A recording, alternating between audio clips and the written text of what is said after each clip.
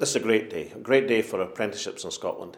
Microsoft, one of the great companies of the world, has committed that with their partners in Scotland, by 2016 they'll have a minimum of 2016 more young apprentices in Scotland, and that's fantastic news. I mean, we've got a modern apprenticeship programme that's growing all the time. We've had the great news this week that 92% of folk going through apprentices are in jobs 6 months on, and now we've got one of the world's most prestigious companies committing to the future of the young people in Scotland. So it's good news all round, and another boost for the modern apprenticeship programme. People who are on modern apprenticeships, and there's more than 26,000 of them now, and that's 60% more than just a few years ago, they're enthusiastic about the process. They love the training they're getting.